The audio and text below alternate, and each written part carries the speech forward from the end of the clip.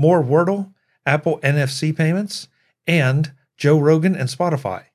This is Mac Voices. This edition of Mac Voices is supported by the Mac Voices Dispatch, our weekly newsletter to keep you up on all the latest from Mac Voices. Watch or listen to Mac Voices straight from your email client. Sign up at macvoices.com/newsletter and stay up to date. Welcome to Mac Voices. This is the talk of the Apple community, and I'm Chuck Joyner. This is part 2 in a 3-part Mac Voices live conversation. This time, we wrap up our discussion of the Wordle sale to the New York Times. We take a look at Apple and NFC payments on the iPhone and what that would do for the platform. And we start a discussion of the Joe Rogan and Spotify controversy. Let's go back and let the panel do the talking. Keep in mind that I have never played Wordle. I've not looked at Wordle. I've heard about Wordle because you can't not hear about Wordle. Okay. And I think Jim already answered part of the question, at least part of the question.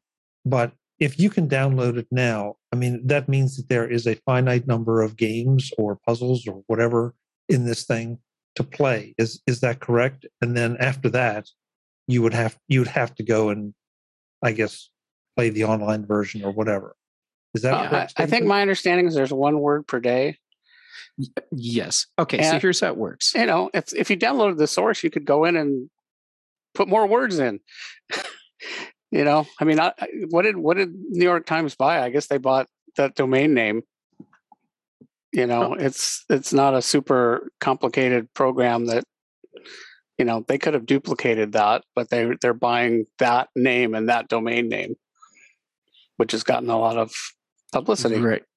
And they're working on a way to make sure that no one loses their stats as it transitions over. So will. It's a game where every day you get one 5-letter word, and you have 6 chances to guess the word, and you eliminate letters with each chance, and then it just keeps track of your stats.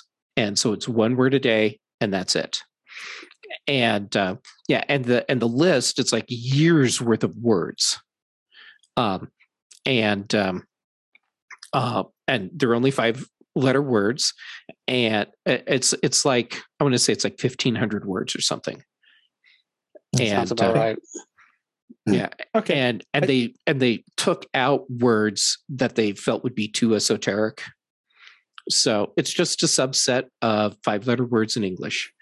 And so maybe once they run out of 1,500 words, then it's done, because there's only so many 5-letter words in English.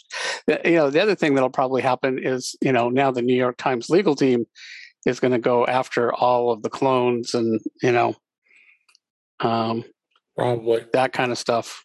Oh yeah. And I mean, we've already seen, let's see, Apple already pulled all of the Wordle clones off the App Store. Right. After the New York Times announcement, I believe Google started pulling them off of the Android App Store. And this is without anyone throwing legal documents around. It was just like, okay, yep, gotta start yanking this stuff. Was there an official iOS app for it? I don't think there was. No. It's a web page, and that's it. Web page only, right? The UK web page, right? Okay, currently. So then, and look, I get it. Okay, they're for pretty much any game, there's always going to be a hardcore group of people who love it and, you know, live and die by it. You know, I mean, crossword puzzles, Sudoku puzzles are a perfect example. Is this just burning bright? Is it just an internet fad and it's going to drop back to that? Flappy Birds too. Yeah, exactly, Jim. I mean, and taking nothing away from it, you know, and because Jeff is a player, and that's fine. But I've been shocked at how at the attention this has gotten, both pre New York Times sale and post New York Times sale. It's like you sold, you know, the Magna Carta or something. That's why they say going viral. Yeah, well, yeah, I guess. There's that. Yes. Well, I think part of the reason why Wordle really took off is that Well, there's several reasons. There's probably a litany of reasons, but it's a very simple, straightforward game. You can't binge it, and it came at a time. It took off at a time when people really needed just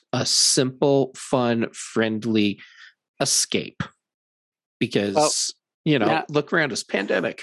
So pandemic time has created so many opportunities for success for games and TV shows and movies and all different kinds of things that wouldn't have had their success if it wasn't a pandemic. And my example is, I don't think that Ted Lasso would have been the huge thing it is without the pandemic. It still would have been a good show, but it wouldn't have taken off like it did without the pandemic. And you can send your emails to Jeff Gamet at Jeff just tread on sacred ground. I've never played Wordle or even gone to that page, but from what I can tell, apparently there's sort of a sharing component built in, because I see all over my social media. Oh, yeah. Like, here's my. So I think that's a thing that he built this thing that encouraged it to go viral, because everybody started sharing it on social media. So because it did explode. I remember it's only been a few, like 4 weeks maybe, or something like that, and I remember it started ramping up October or November. But yeah, in the past few weeks, that's when everyone knew about it, regardless of whether or not you were playing it. Right. And look, I give the developer a lot of credit. I mean, I think he probably sold it close to the top of the market. So yeah, he totally sold it at the right time. I suspect, the New York Times came to him. Oh yeah, you got 7 figures. So I believe in one of the stories that I read. The New York Times approached him. Now, supposedly he just wrote it for his girlfriend. Yeah. And he had no intention of it ever taking off. And then they shared it with a few friends, and that was it. So it's just like this small group of friends having this little social game thing. And but then those friends started telling a few people, and then it took off exponentially.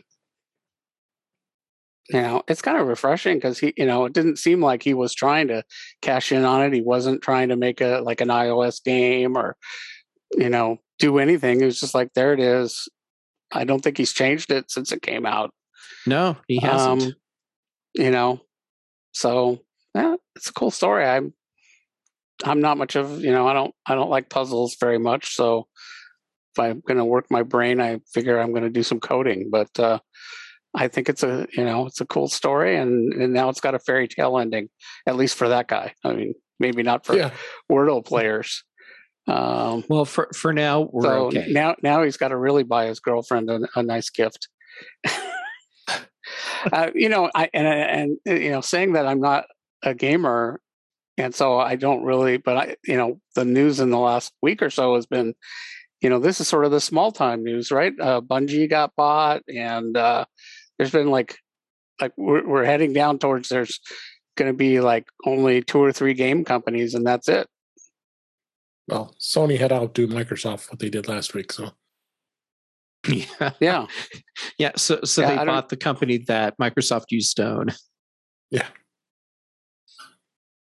It's one of those stories that I think almost needs to just be touched on, whether you play it or not, whether you don't play it or not.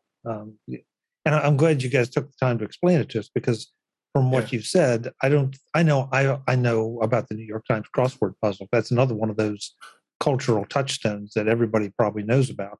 I did not know that it had all these other word games. So this probably fits in there with that particular audience. It's a perfect fit with their game package. Yeah, and it solidifies their position as a word game thing. So there's an interesting story from last year that may tie into this eventually, is the New York Times, of course, their crossword puzzle, very famous, and they publish it online. And for a long time they published it in I don't know, some standard format for crossword puzzles, and they did this for like 15 years, and so companies like Daniel Dalcott's company, Red Sweater, and what happened to David? He's got Black Ink for the Mac, which is a crossword puzzle thing, and I guess a lot of his customers were also New York Times publishers. So they, apparently, and again, I don't do crossword puzzles either, but apparently there's something nice about the way Black Ink, helps you, do your puzzles. So people like to use that rather than using whatever app New York Times has. But I think it was last fall, New York Times decided to abruptly change the format, and they switched to a proprietary format and stopped publishing them in the standard format. So it's kind of like if instead of publishing your web pages in HTML, you say Facebook started saying, "Oh, you've got to use our special browser," and won't work in any other browser anymore. And they even took all the old puzzles and took them down. So the kind of happy story ending, at least for Red Sweater customers, is that Daniel managed to reverse engineer the new format, and he did it really fast in a couple of days. So now Red Sweater Black Ink still works with New York Times crossword puzzles, but it's all using a non-proprietary thing, which the New York Times could change tomorrow if they felt like. It wouldn't surprise me if when New York Times went to their dev team and said, we need to change this, do proprietary thing, that those people were also Black Ink fans. And they're like, okay, fine. So they wrote the proprietary thing in a way that would be really easy for Daniel to reverse engineer. I don't think so. Well, in my head canon, that's what it is. I think that Black Ink is a gnat on the New York Times crosswords juggernaut. Oh, I'm sure you're right. And I did get a message from Dave. Power went out. Yeah. Oh, yeah. That's why we lost him. So he's still hanging out with us in the chat room, I assume, on his phone. This is your future, Chuck. Yeah, good. Thanks. Thanks. Better charge up all the batteries in the phones right now. This is why everything that I need for doing live streaming is all on battery backups. I was on this show once during a power outage.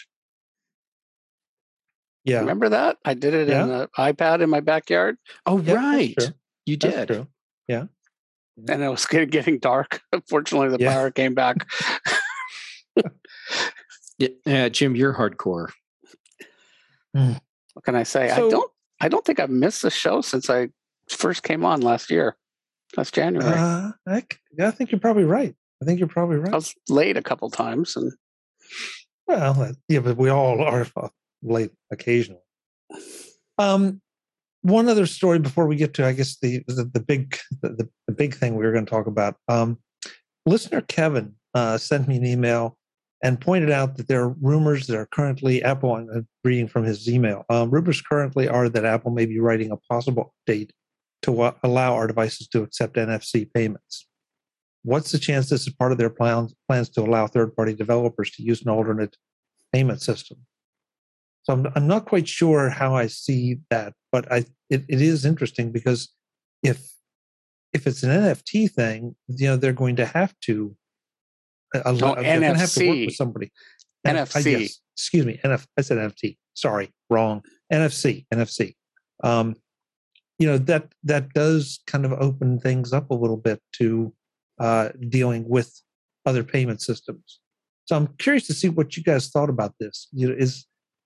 Do you think that NFC payments on an iPhone or iPad make sense? Is it a direction in which Apple would want to go? It has nothing to do with paying for software.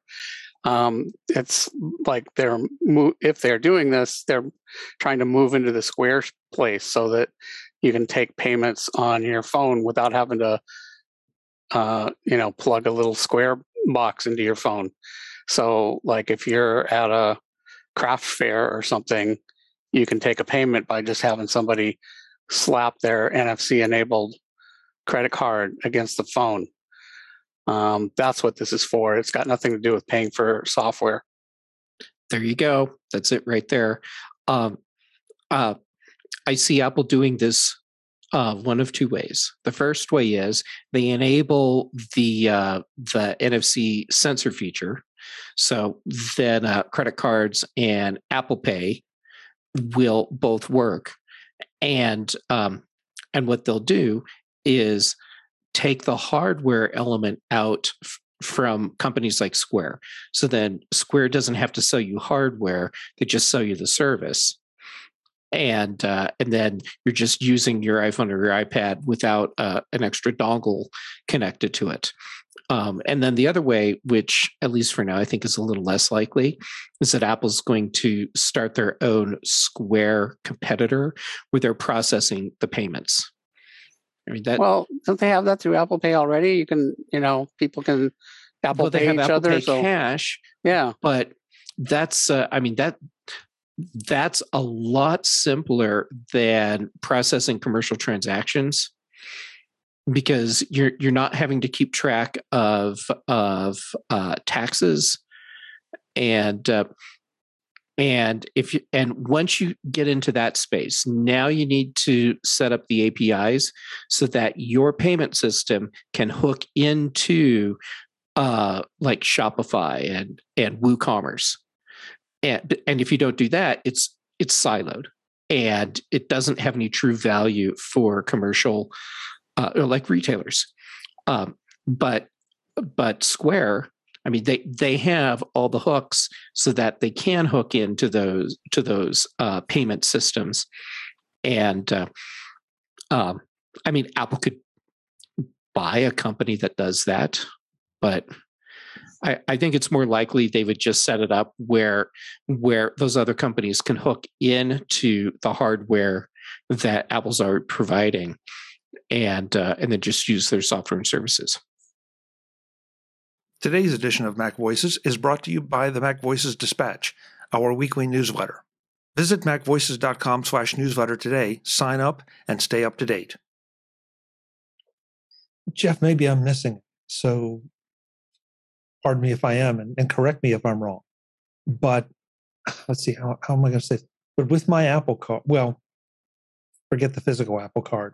With my Apple Card on my watch or my phone, I can select to use Apple's service, or I can select another card. No, this is not about you making payments. This is about you accepting payments. Yes, right. You're the vendor, not the customer. Right, but I mean, Apple. I guess maybe I'm still missing it, but Apple has those relationships with those other credit card companies. That's not the same thing. Okay, like what you may not realize is now the new credit cards that are coming out now, they have NFC built into them. So instead of like sliding them into a machine, you just wave them like you do your watch or your, it's the same NFC technology that you use for making a payment with your watch or with your phone. So you can just do that with a card now. They've had that in Europe for a while, and it's coming to the United States. So what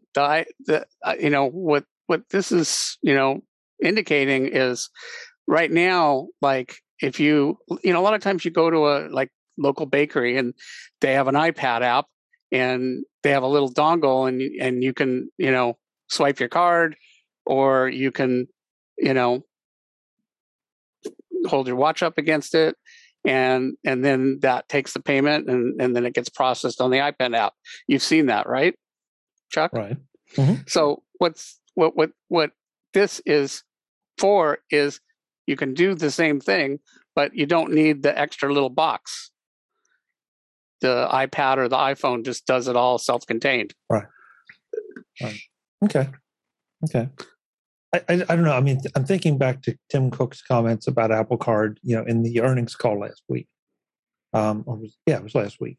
And just that it seemed to be hinting around that there are bigger horizons for the Apple Card. And so, well, that could be, but that would be something else. Yeah. Yes, that would be something completely different, or at least disconnected from this thing where we're using an iPhone or an iPad to process a transaction. Well, Apple does many things. Yeah. Interestingly, my iPhone, the NFC reader is broken, which makes me sad. Really? Why? How? I don't know. It just stopped working. And about 6 weeks ago, and the thing is, unlike most people, I was actually using it about 6 or 7 times a day, because I have this little device on my arm which measures glucose. And before this happened, I could just take my phone and it would read that onto the phone, and it just stopped working. Fortunately, this device came with a little reader, and that still works. But it was nice for 2 reasons. One, that meant I didn't have to, hang on to that reader and carry it around with me and make sure it was charged. And also, when you do it with the phone, it would automatically upload it to the internet. And I did eventually figure out that I am able to take that device and hook it with USB to my computer and manually upload it. It's kind of a pain. So I am still getting that. Have you tried downloading an NFC reader app and see if that works? So what I'm wondering is if there's some weird software bug that told your iPhone to stop talking through the system to NFC. I don't know. There's an NFC reader app. Yeah, there's a bunch. I did, install a new version of iOS. That didn't help. I've done, hard resets, and it always was, it never worked really well. Like the device that came with the thing, I just get it anywhere near and poof. Whereas the phone, I was always like, have to get it just right. And then sometimes I'd have to do it 2 or 3 times. So, it is an iPhone 8. So maybe they hadn't quite gotten it down. Okay. Knowing it's an iPhone 8, I just shared an app in our little private chat. Yeah, I see that. You should check that out.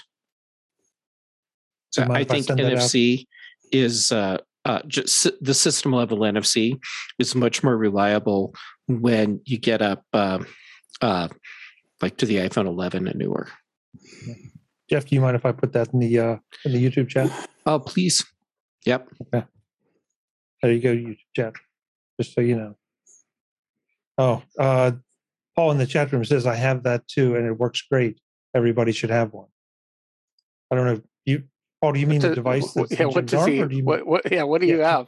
Or you mean the app? A device to monitor our glucose levels. Well, we do live in the United States where we live on sugar, so we probably should all have. Okay, Paul has now confused us. Okay, guys. So we're going to hit the big topic, and that is Spotify. And I'm really anxious to hear what you all think, because I may be coming at it from a completely different angle. And if you've been living under a rock, folks, you should know that Joe Rogan on his podcast had on a physician who, let's just say, was not in favor of vaccinations, and spread what is popularly being seen. And I'm saying that very carefully because I don't want to take a position here, but is as false information. And so Neil Young turned around and said he was pulling his he demanded Spotify pull all of his music off. Joni Mitchell demanded that she pull all of her music off. Let's see. I hope I'm pronouncing this right. Brené Brown, podcaster Brené Brown, put her podcasts on hold. And Prince Harry and Meghan Markle have expressed concerns over this. So I'm going to ask you guys, what do you think? I think that Spotify has picked a really weird hill to die on with podcasts. Spotify spent a lot of money to get the Joe Rogan podcast as an exclusive thing. So that is, by its nature, an endorsement of the show, regardless of what the content is. And considering that there is a track record of similar anti-vax and similar conspiracy related content in the show, it seemed like an odd choice when they made the purchase or when they made the deal, because I mean that's a lot of money to put into a show that has a track record of being controversial in a way that may not be conducive to the company's business. So I just found that whole thing kind of weird from the beginning. But now when you get into like Neil Young and Joni Mitchell pulling their content from Spotify, okay. Well, my first thought when I saw that was, these people own their music library. Good for them. Yeah. Because if you don't own your music library and as an artist and you say, I'm pulling my content from this service, well, no, you're not. The record label that owns the licenses to that content, they're deciding where it's going. They may, as part of the contract with you, give you some level of say, but they're not going to let just anyone pull their content. That's only artists that have the licenses for their content. So, okay, how about if I just dive right into the big thing that a lot of people are saying, which is this is censorship. And no, this is not censorship on any level. A government can, or well, it shouldn't, but a government can censor what people say and what content people have access to. A company cannot. And Spotify, Apple, Netflix, go down the list. These companies, they can curate what content they allow on their platforms. And right now, Spotify is saying, we will allow the Joe Rogan show to be on our platform. What we will do now is put a warning at the beginning of it. And that is not censorship. That is not cancel culture. That is a business decision, and it's curating the content in your library. Webb points out, sort of an aside, but still interesting, he points out that Spotify also spent a lot of money for Harry and Meghan to develop content, and they've not produced a thing. So, yeah, well, that has nothing to do with this, but it is interesting that they've expressed concern. Well, and we don't know if they've produced anything. That's the kind of content where it's done on a different level from the production like we're doing, and I'm not saying that like in a negative way. It's just they have a lot of money to throw at the production of whatever it is that Harry and Meghan are creating. So, like Sarah Koenig when she did Serial, okay, she had NPR, or was it whichever NPR network, threw a ton of money into producing that. So it means it takes a while for that content to go from recorded to published. So my guess is that there's a bunch of content that Harry and Meghan have produced or created, and it's now in the post-production phase, and before it gets released, presumably gets released, then you have the publicity build up and everything that goes along with that, so that you get tons of subscribers on launch day. Okay, that's a very fair point, Jeff. That's a very fair point. This Mac Voices Live panel is back in the next edition of Mac Voices to wrap up our conversation about Spotify and Joe Rogan, and somehow it morphs into a conversation about owning versus renting the media from the Apple App Store, Spotify, and everywhere else. That's next time on Mac Voices. I hope to see you then. Until then, and as always, I'm Chuck Joyner. Thanks for watching. Visit MacVoices.com for show notes and to connect with Chuck on social media. Get involved in our Facebook group or like our Facebook page, and get more out of your Apple tech with Mac Voices Magazine, free on Flipboard and on the web. And if you find value in it all, consider supporting us through either our Patreon campaign at patreon.com/MacVoices or by making a one-time donation via the PayPal link on our front page and in the show notes of each episode. You will join these fine people who help bring you Mac Voices.